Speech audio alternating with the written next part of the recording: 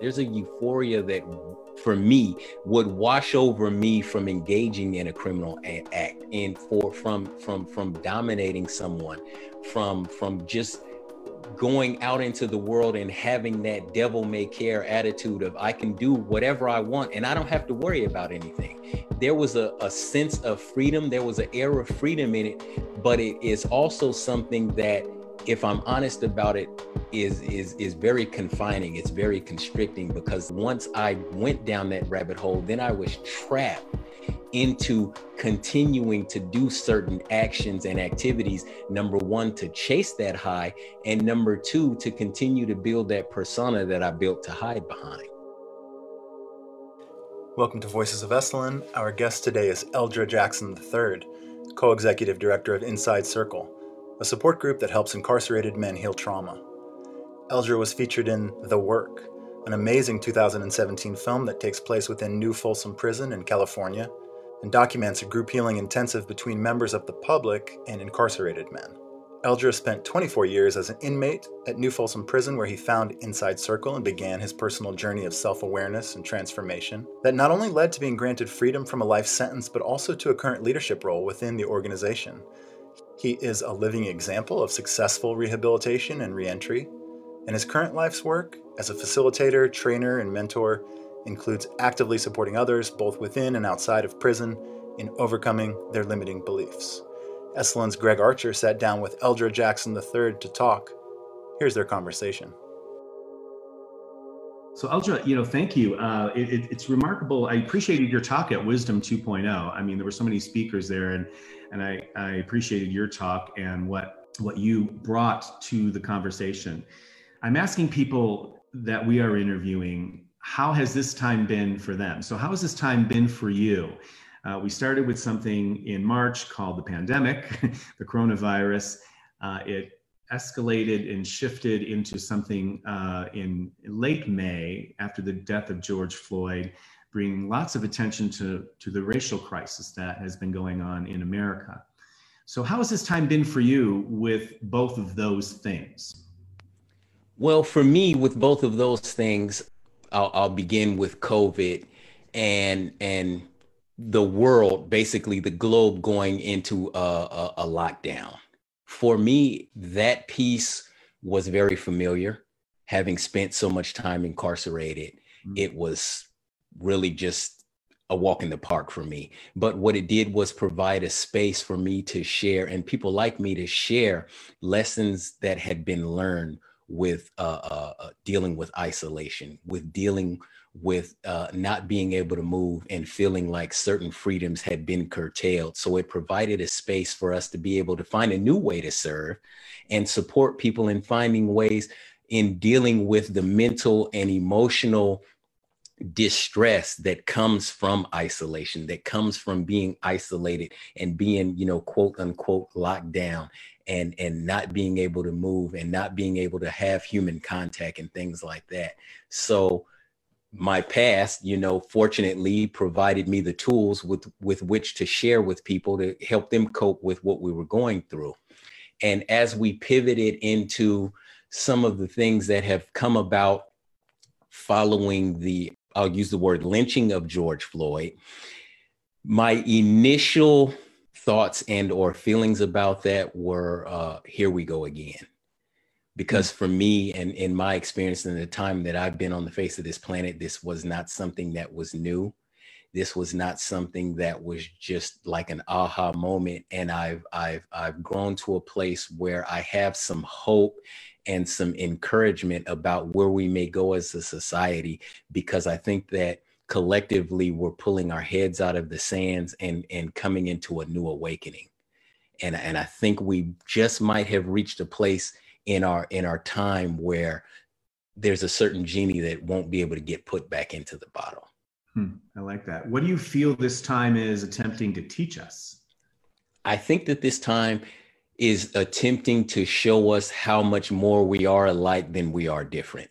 I think that pre-COVID and this awareness that we're going through right now, was very easy for me and anybody else to get caught up on the wheel of life and get caught up in things and doing and making stuff happen and that rigorous routine. And that provides a space to disconnect from not only my own humanity, but disconnect from the humanity of other people. And I think that this time is providing us the space to reconnect, number one, with self, and then that opens the door to be able to reconnect with others. Mm. Mm. I agree with you. I agree with you. Do you feel, you touched upon this just a second ago, but do you feel that, we as collectively, do you feel like we are turning a corner in the area of race and racism?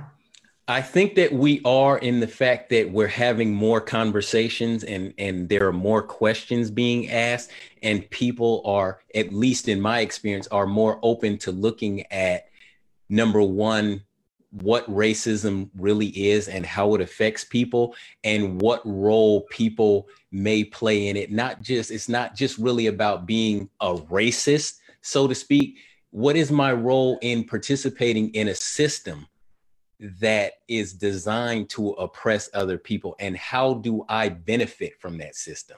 So I can be a part of the system without being active. I can be a passive participant in what's going on. And I think that there are a lot of people now that are looking at what their passive roles may have been.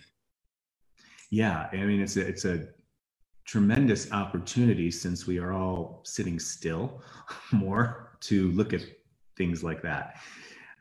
When you imagine organizations, big ones, small ones, and especially retreat centers and wellness centers such as Esalen and many others, when you imagine them as being a just, equitable, and inclusive organization, how does that look for you?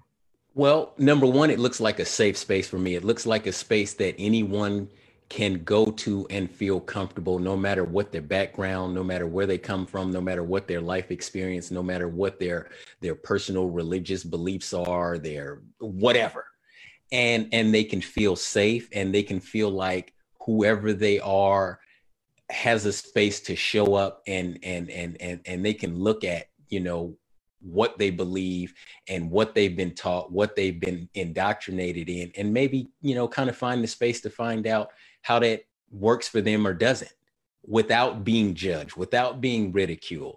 It looks like a place where I don't have all of the answers for you, and I don't pretend like I have all of the answers for you, but I can support you on your journey in finding your answers for yourself.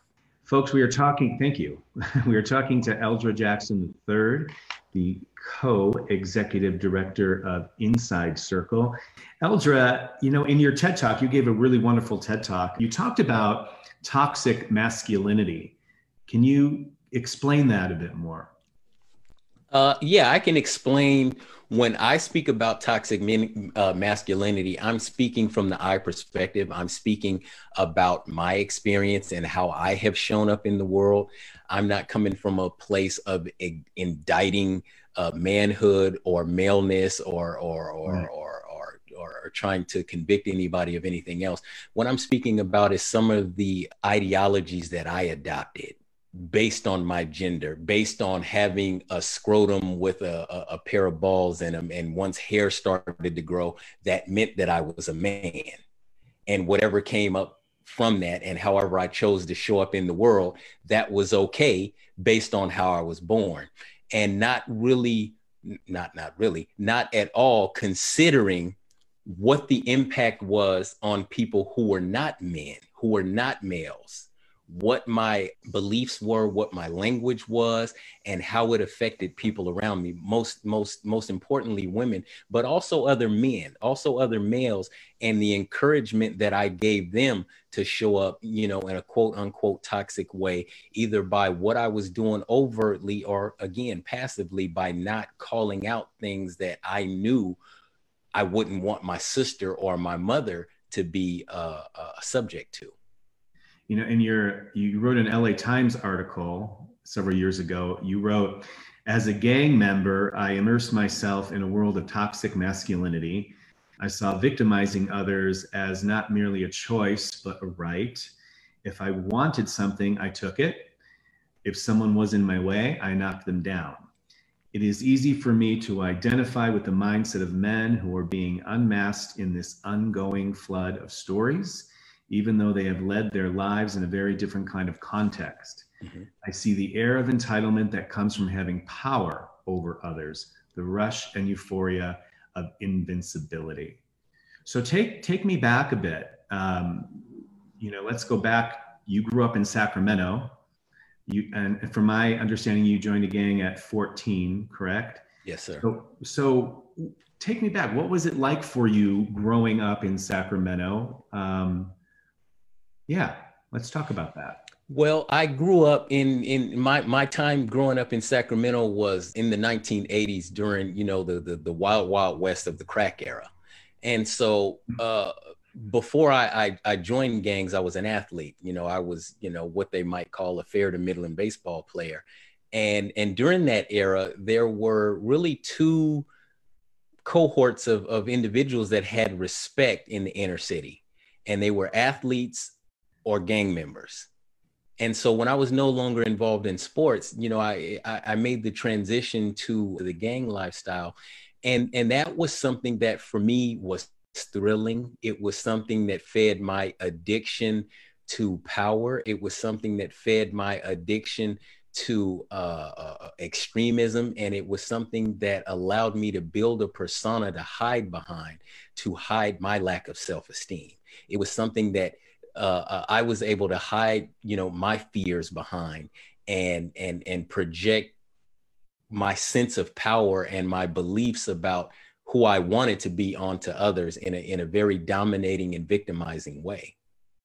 So it was a time in my life where I was very reckless. I was very dangerous. I was, somebody that you could call suicidal and homicidal just based on the activities that I would place myself in. I don't know that it was necessary. Well, I was very aware that what I was doing was wrong because I was raised by two parents who taught me right from wrong. So I had that moral compass and I choose to throw it in the dumpster. So I knew that the actions that I was engaging in were wrong. It wasn't about me identifying a place of going into darkness. It was about me going into the mentality and succumbing to the I can do whatever the hell I want to whoever the hell I want to, whenever the hell I want to. That's really what it was about for me. It was about me saying, to hell with everybody else. It's all about me and what I want. And if I want it, I'll take it. That seems to be a kind of rabbit hole that once you go down, you can't sort of slip back up. You keep going through, and so it's intoxicating. It can be intoxicating. Like I said, it is an addiction to a particular lifestyle, and there's a euphoria that comes. There's a euphoria that, for me, would wash over me from engaging in a criminal act, and from dominating someone, from just going out into the world and having that devil may care attitude of I can do whatever I want and I don't have to worry about anything. There was a sense of freedom. There was an air of freedom in it, but it is also something that, if I'm honest about it, is very confining. It's very constricting because, like you call it, a rabbit hole. Once I went down that rabbit hole, then I was trapped into continuing to do certain actions and activities, number one, to chase that high, and number two, to continue to build that persona that I built to hide behind. So when you were asked about kidnapping, robbery, attempted murder, I mean, these were things that were on your path. Mm-hmm. When you're asked about that today, what immediately comes to mind? What immediately comes to mind is a shame and sadness, regret and empathy, because these are all acts that I committed, acts of terror that I committed upon other human beings. And these are things that no matter what I do in this life can't be undone. I can't, sorry is a sorry word to say. And what immediately comes to my mind is the debt that I owe until they put my body in the ground to try and atone for those acts and the people that I've affected in such a negative way, to ensure, number one, that nobody else ever suffers at my hand in that way. And number two, if I can affect change in others and inspire others to maybe change the path that they're on and the things that they're doing so that no one has to suffer at their hands in that way, that's just a little bit of what comes to mind. And the shame piece is, just the fact that I'm sitting here talking to you. We've talked about a Wisdom 2.0 talk and a TED Talks. The fact that having committed those acts and been in the position to have to serve time put me in a position to have learned the things that I learned and experience the things that I've experienced, and people are interested in hearing about that. And when I, am honest with myself and think about it, the shame is that I got to where I'm at today because I hurt people. And there's shame there for that. You say that when you were sitting in solitary confinement, this is a quote, "Not for the first time, for stabbing another prisoner nearly 30 times, I began to wonder how I spiraled so far into the abyss. I didn't have answers to the questions that began to crop up in my mind, but I knew that the questioning was due. This inquiry led me to doing the work." And so that led you to join a men's group called Inside Circle. And so let's talk about Inside Circle, because that really was a pivotal point for you. Most certainly. Yeah. Inside Circle, to give a little bit of background on Inside Circle, it was what it is today, began as a kernel of a vision in the mind of a man named Patrick Nolan. And there was a large racial riot in New Folsom on B Yard in 1996. And Pat Nolan was associated with the Aryan Brotherhood. And as the lockdown began to come up nearly a year later, he went around to various leaders of organizations on the yard and asked for permission to get members to be able to sit in a room, without killing one another, to participate in a poetry class. And it wound up turning into a support group that helped foster peace on a maximum security yard. For the decade that I was on that particular yard, there were no racial riots. There were no racial incidents across racial lines, because we had people sitting in circle, in Inside Circle, in men's group, doing their own interpersonal work. It is very difficult, Greg, for me to want to see harm come to you when I can see myself in you. And what helps me be able to see myself in you is me going within and doing my own work, and then supporting the space for you to do your work. Because as you begin to do your work, there are going to be things that come up within you that I can identify with, that are in me. And I can see that connection, and there's a bond there, and I see myself in you. There's a kinship. There's a place where we can meet as, number one, humans, but as brothers. And when we're doing this work with women, as brothers and sisters, or whatever pronoun people choose to utilize for themselves, there's a connection and a unity. So that is, in brief, what Inside Circle introduced me to. So what was it like for you in the beginning? So there you are, it's your first day, you're in this group, you're sitting in a circle. What's happening for you? Well, what's happening for me on the first day that I'm sitting in circle is the opportunity to see a man actually get out on the carpet and do his work. So it wasn't about me doing personal work. It was about me seeing what that work looked like and the depths to which it can go when someone feels safe and they have that space to really look at what's going on with them emotionally and mentally. And to be quite frank, it was a shock to the system to see someone that I thought I knew, I had been doing time with for close to a dozen years, and to see, an individual get out there and do some deep personal transformational work and expose the places in his life where he was wounded and had been traumatized. It was a shock to my system, and something that woke me up. It was like being hit with smelling salts. It let me know that I was on the playing field of some real authentic stuff. I can understand how being in that moment could have been a major turning point and a pivot, like it's a huge turning point, because like I said a little bit earlier, anytime someone is doing their work, if I'm really open and I'm there and I'm present, it's impossible for me to not see or feel something that resonates with me on a very deep level. So to sit in a space like that and to have somebody to go super deep, it's impossible to walk away from something like that and not feel the rawness inside of self. Yeah, yeah. So you said you investigated your dark corners and figured out where you were, quote unquote, damaged as a human being. Can you expound upon that a little bit? Oh, sure. Well, number one, I discovered my fear of connection with other humans. I discovered my fear of loving others and being loved by others. I discovered my fear of vulnerability. I discovered my fear of being hurt, and I discovered where all of those things came from. And I discovered how those things were showing up in my life and keeping me from being able to make a connection, first of all, with self, and second of all, with others in any meaningful way.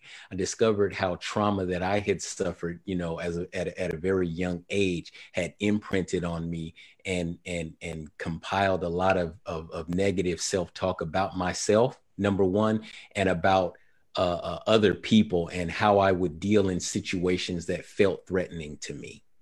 So those were things that I didn't realize were inside of me and were the pilots of my, life.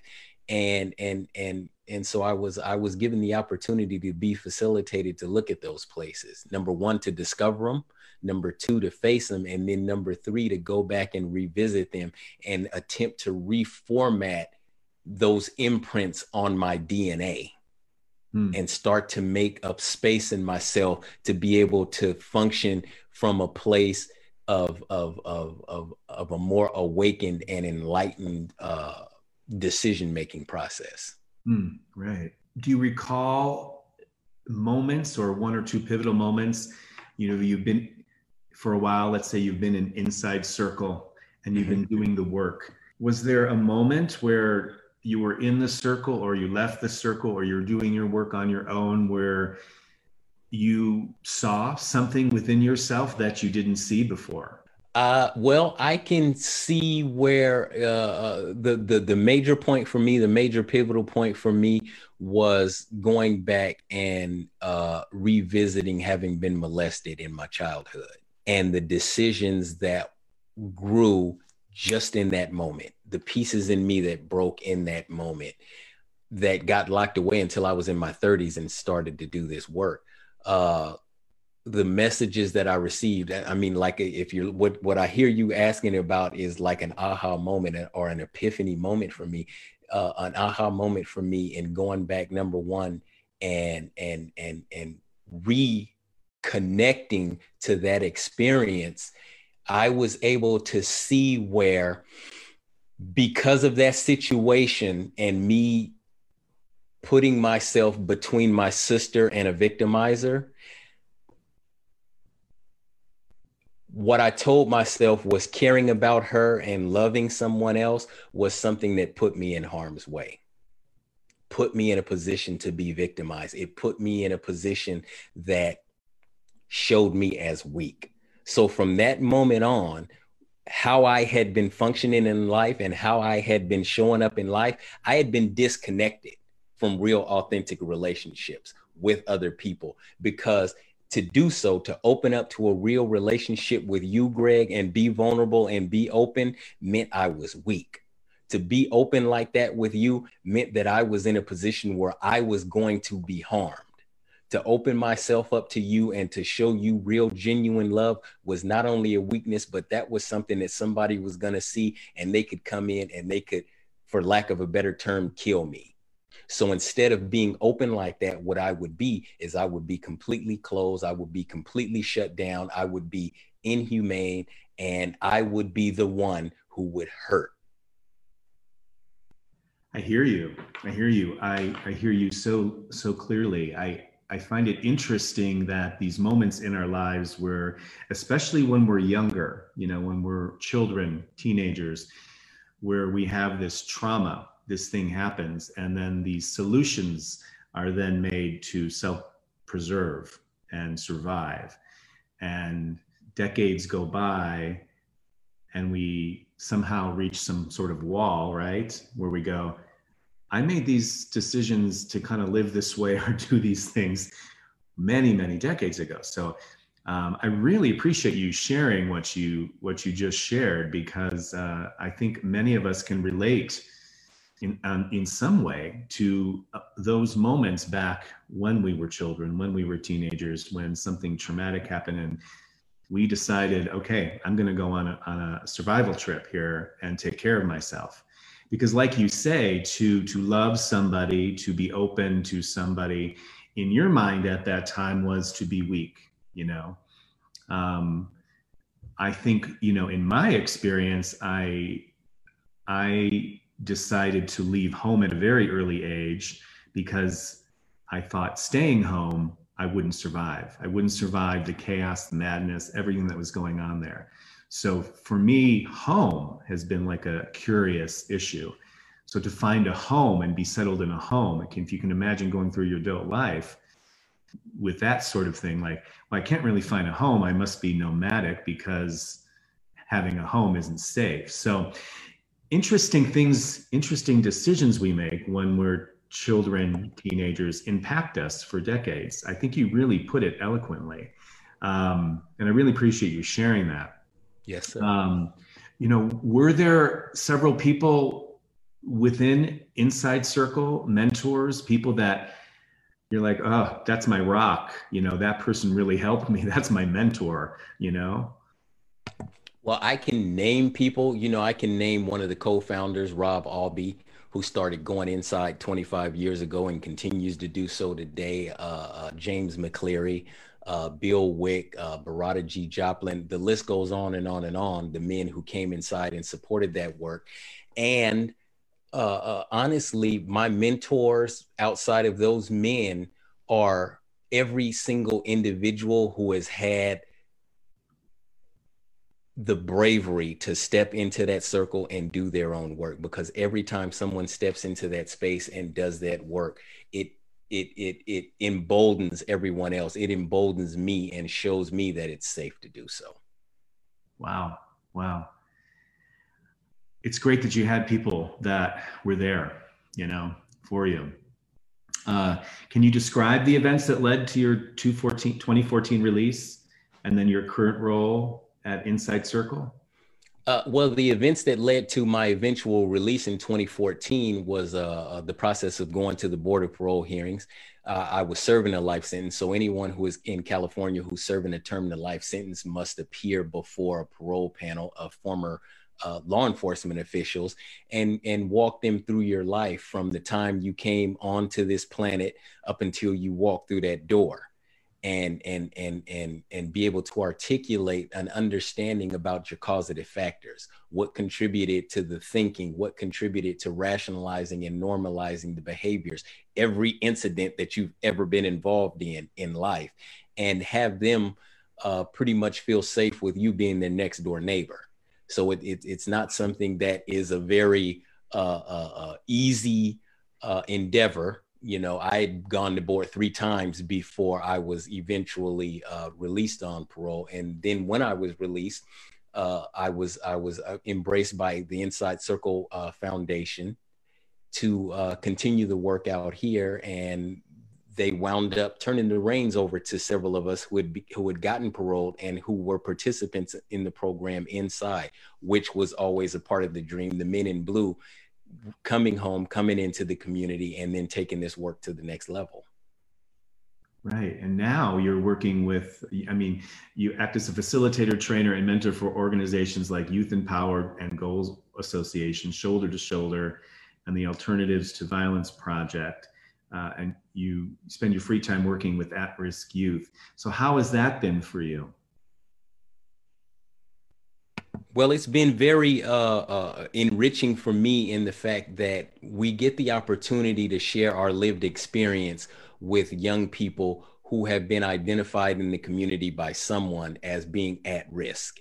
And we get the opportunity to sit in circle with them and support them on their path and utilize ourselves as examples of what can happen and provide them the knowledge and the lessons that we've learned over time to try and help imprint something different on them, not give them advice about, hey, you should be doing this or you should not be doing this, but more so providing them information about when I did this, this is what happened. And this is what I learned. So what would you like to see your life? So we try and put them in a place where they have power, and they feel and know that they have power and dominion over their lives and the decisions that they make, and then support them in navigating what it looks like to make more positively informed decisions over their life. Mm-hmm. So for me, it feels very good to support young people. Number one, to recognize ownership over their own lives, and to recognize their own value and their own self-worth, and begin to speak to that, and to hopefully help some young people not go down the path that I went through. So it's very enriching and rewarding. Yeah, I was going to say, it sounds very enriching. And yeah. Wow. So how is being vulnerable for you today? Is it an empowering thing? Do you feel empowered through vulnerability, or? I feel alive when I'm vulnerable. I feel human when I'm vulnerable. I don't necessarily equate it to power, but I definitely don't identify it as weakness. I feel it as when I'm vulnerable, I feel there's fear that comes up with being vulnerable. I think that that's a very natural human response for me in my vulnerability, but I also feel safe when I'm vulnerable. I also feel authentic when I'm vulnerable, because being vulnerable is a big piece of who I truly am. And so when I'm vulnerable, I feel like I'm giving myself the freedom and the permission to be who I am. So if I could boil it down to one word, freedom. Freedom. You're free. Yeah. It's freedom. What is one of the best things for you in your life right now? One of the best things for me in my life right now, the easy answer would be my wife and family, my wife and my two kids, because that is the space where I get to consistently do my work and look at those things that trigger me, and I get to be vulnerable, and I get to show up, in all of the places where it's, sugar and spice and everything nice, and in those places where it's snips and snails and puppy dog tails, and be accepted, without question, and without a judgment, and without fear of being thrown away and cast out. Yeah. Yeah. Wow. How old are your children? 15 and 4, 2 boys, 2 young men. 15 and 4. Both amazing ages, both sort of turning point ages, right? Yeah. Very much so. What do you love most about being a father? What I love most about being a father is the opportunity to pass along the lessons that were passed to me from my grandfather, and not try and force what I want them to be, but support them in finding their own way, and asking them questions about, well, why is that? And how does that serve you? And seeing the light behind their eyes come on as they discover self. Yeah. Wow. That's brilliant. What do you feel is one of the most vital actions we all could be taking in this day and age? I think one of the most vital actions we could all be taking in this day and age is looking at how I'm showing up. And when I say how I'm showing up, I think a lot of times a natural inclination of the human species is to see a problem, and to see something and point at the problem and look at, and have judgments about, what should be done, or what others could be doing, or why is it not happening like this, as opposed to looking at, number one, why does my brain think that that's an issue? And then number two, why does that issue trigger me? Mm-hmm. What is it that I can learn about why I'm triggered about that issue? Because somewhere in there is the answer about how I can show up and be a piece of the solution about that issue that I can identify externally. The answer to that is internal. And so I think the one thing that we can do during these times, and during any times, is to go inside and look for the answers. Yeah. I feel like I could talk to you for hours over coffee. Refreshing. It's really enlightening conversation. And really, I thank you for your candidness and everything you've been sharing.